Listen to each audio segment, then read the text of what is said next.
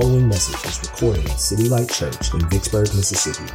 City Light Church exists to shine the light of Christ in our city and world through the transformed lives of His people.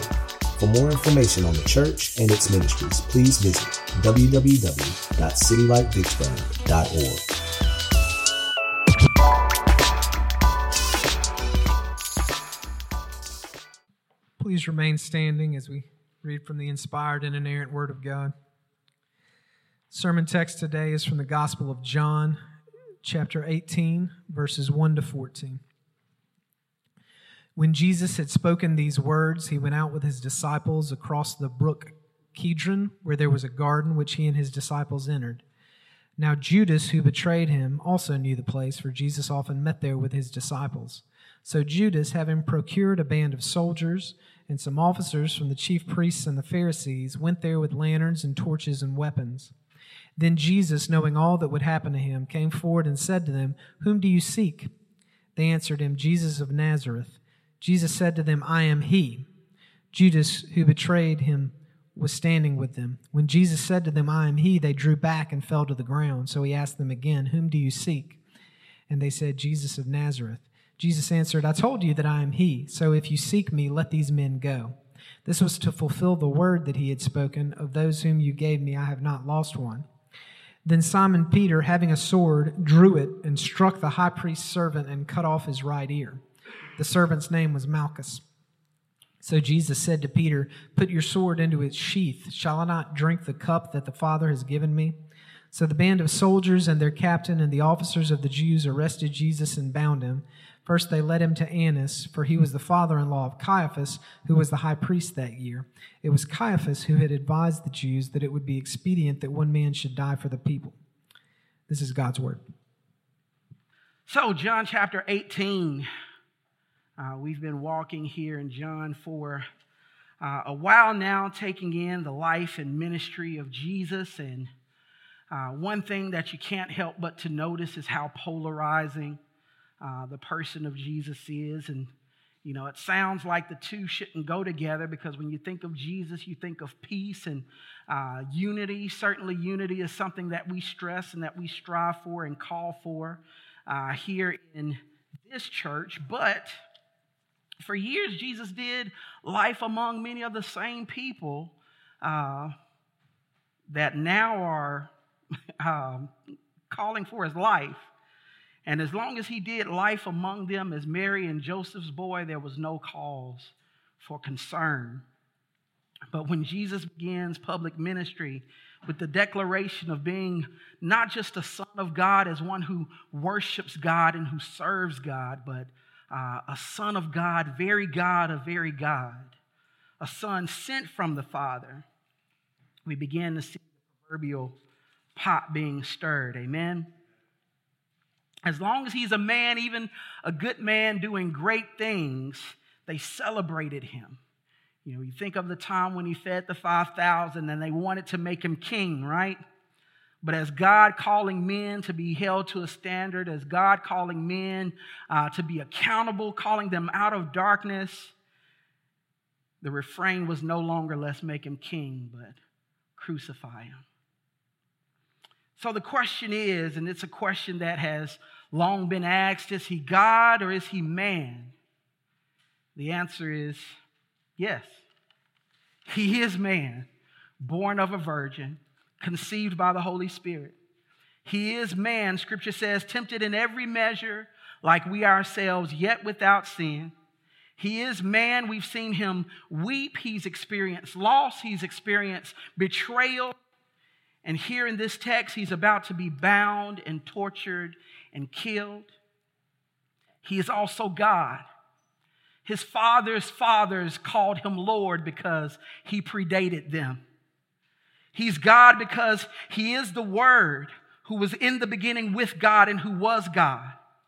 He is God because no man takes his life, but he lays it down. And if he lays it down, he has the power to pick it up again.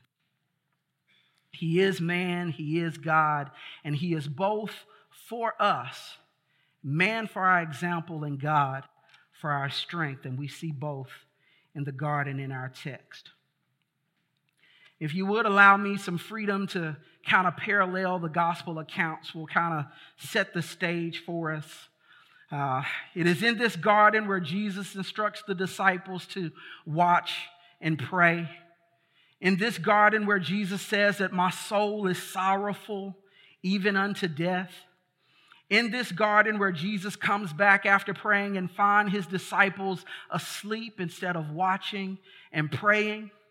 In this garden where Jesus makes his request to the Father, Father, if it is possible, let this cup pass from me. In this garden where Scripture declares, and he being in agony, prayed more earnestly, and his sweat became like great drops of blood falling to the ground.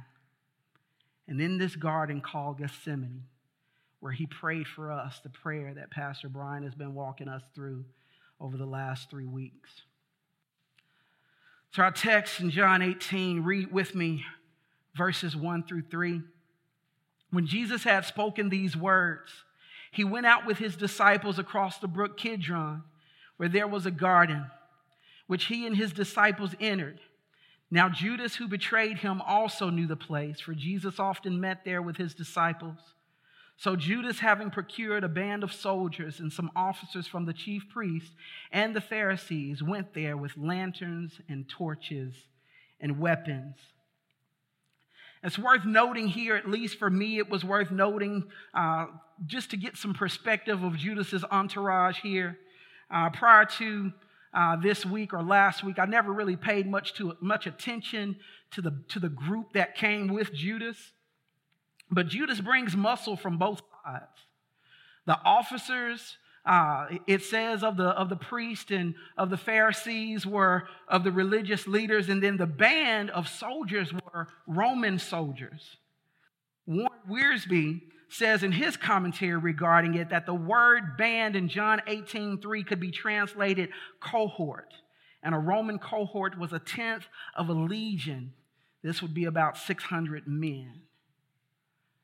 So Judas came to the garden ready, right?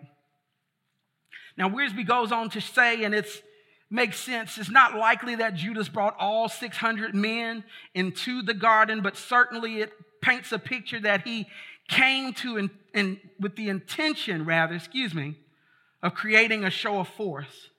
So not only did he show up in numbers, but he showed up with armed men, it says, with torches and lanterns and weapons. And how did Jesus respond to this armed group of men who showed up in the garden? Verses 4 through 6. Then Jesus, knowing all that would happen, came forward and said to them, "Who do you seek?" They said, "Jesus of Nazareth." Jesus said to them, "I am he." Judas, who betrayed him, was standing with him. When Jesus said to them, "I am he," they drew back and fell to the ground. Jesus, our example, responded with courage.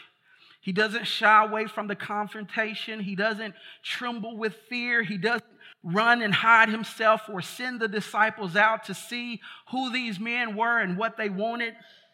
He presents himself. Scripture says he knew what was about to happen. He presents himself. Who do you seek? Too often us as believers, we shy away from confrontation when Scripture calls us to it. Matthew 18:15 says, if your brother sins against you, go and tell him your fault. Luke 17:3, if your brother sins, rebuke him.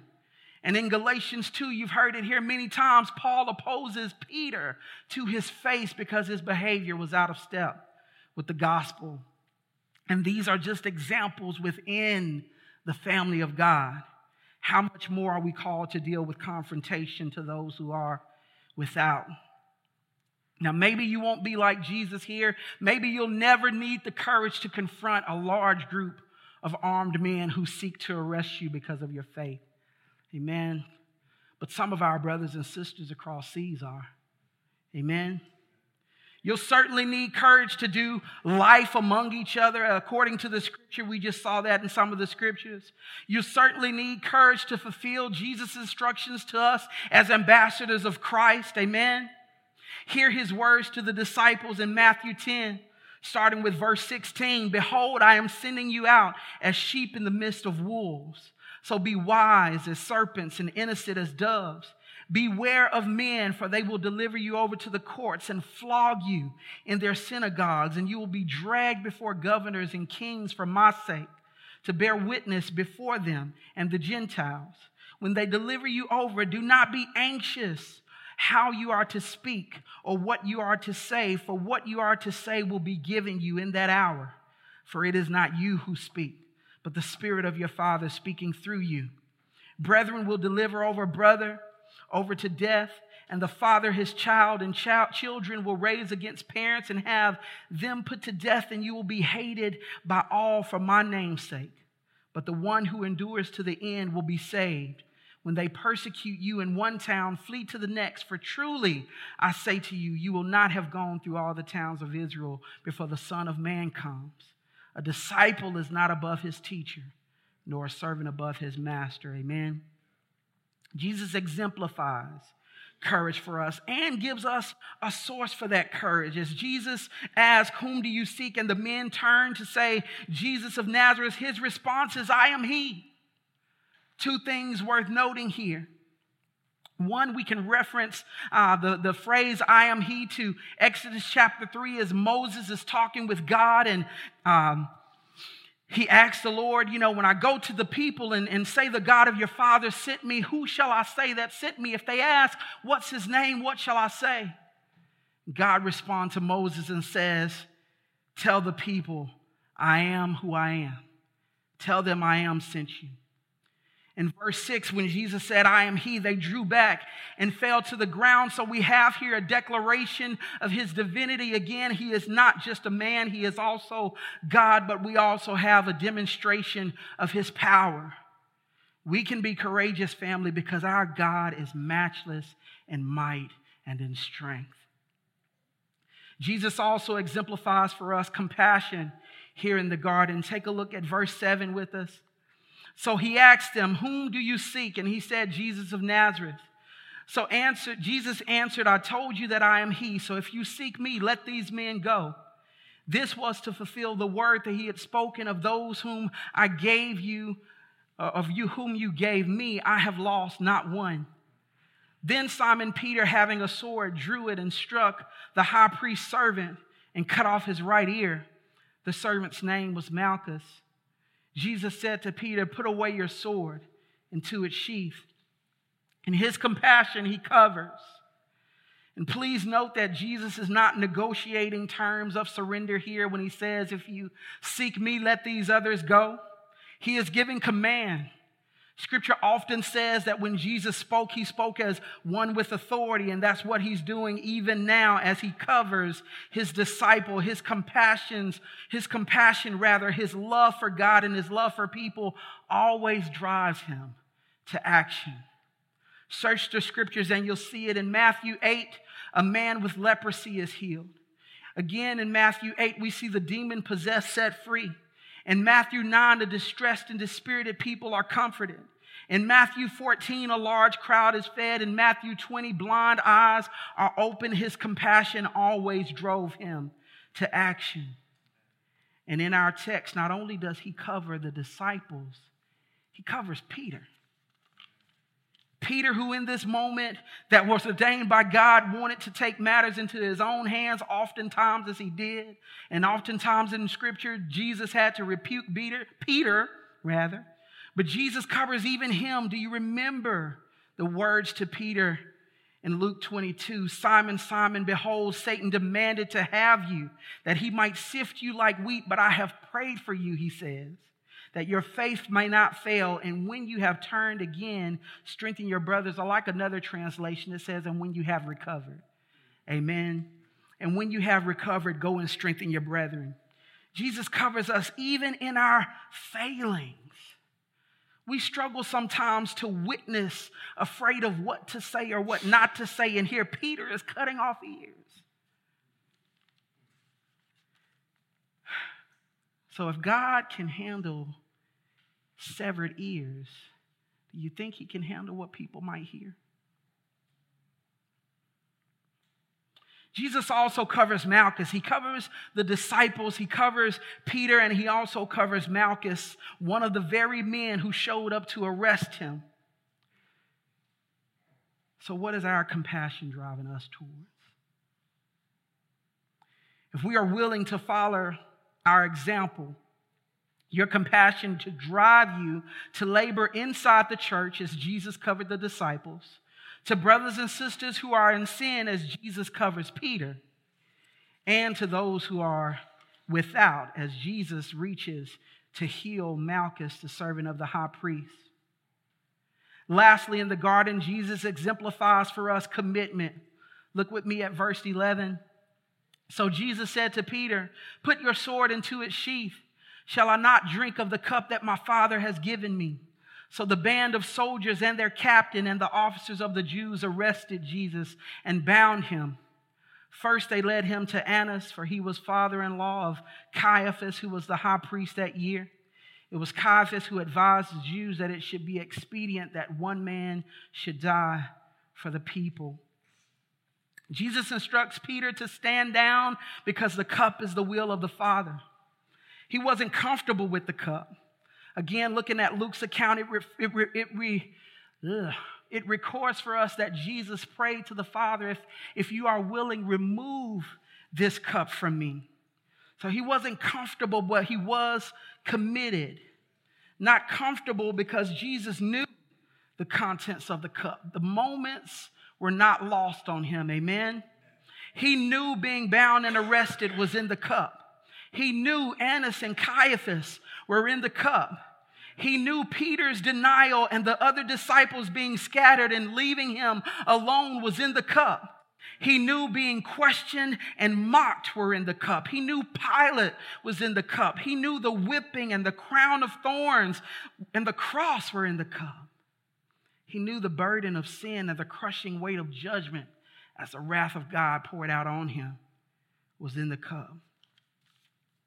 He knew the silence of heaven as the face of his Father, even if just for a moment, turned away from him as he cried out, "Father, Father."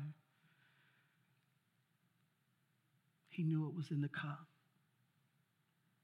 So it wasn't comfort, but his commitment was to the cup because the cup was the Father's will. His commitment came from his love for the Father and his joy in fulfilling the Father's will. I ask myself and I ask you guys this morning, what's in your cup? I've been examining myself since, the Fifth Avenue team came and labored with us and just watching how feverishly they labored going door to door and watching the results of the people coming in and then going over to Jackson and watching them walk the streets and pray with people, compelling men to come, and then watching the gratitude of the hearts of the people who probably wouldn't have had a meal that day as they labored. And I questioned my own comfort and my commitment of getting out of my comfort. There's a song that says, "Must Jesus bear the cross alone and all the world go free?" Right? It says there's a cross for everyone and there's a cross for me. So there's a cup for us, family. Are we committed to drinking it? Not for comfort. My prayer is that the Lord would make us comfortable being uncomfortable. And that's something that we've said since the beginning of this thing, right? Because as you look around the room, you see people who don't look like you. As you stand and worship, you hear songs that you won't play on your radio. So not for comfort, but for love of God and love for neighbor. For the joy of doing God's will. Through the life, death, burial, and resurrection of Jesus Christ, we who were far off has been brought near to him. And now God is looking to you. God is looking for your courage. God is looking for your compassion. And God is looking for your commitment. That others who do not know him can also be brought near. Amen. This message was brought to you by the family and friends of City Light Church. For church worship times, directions, support opportunities, or other ministry information, please visit www.citylightvicksburg.org.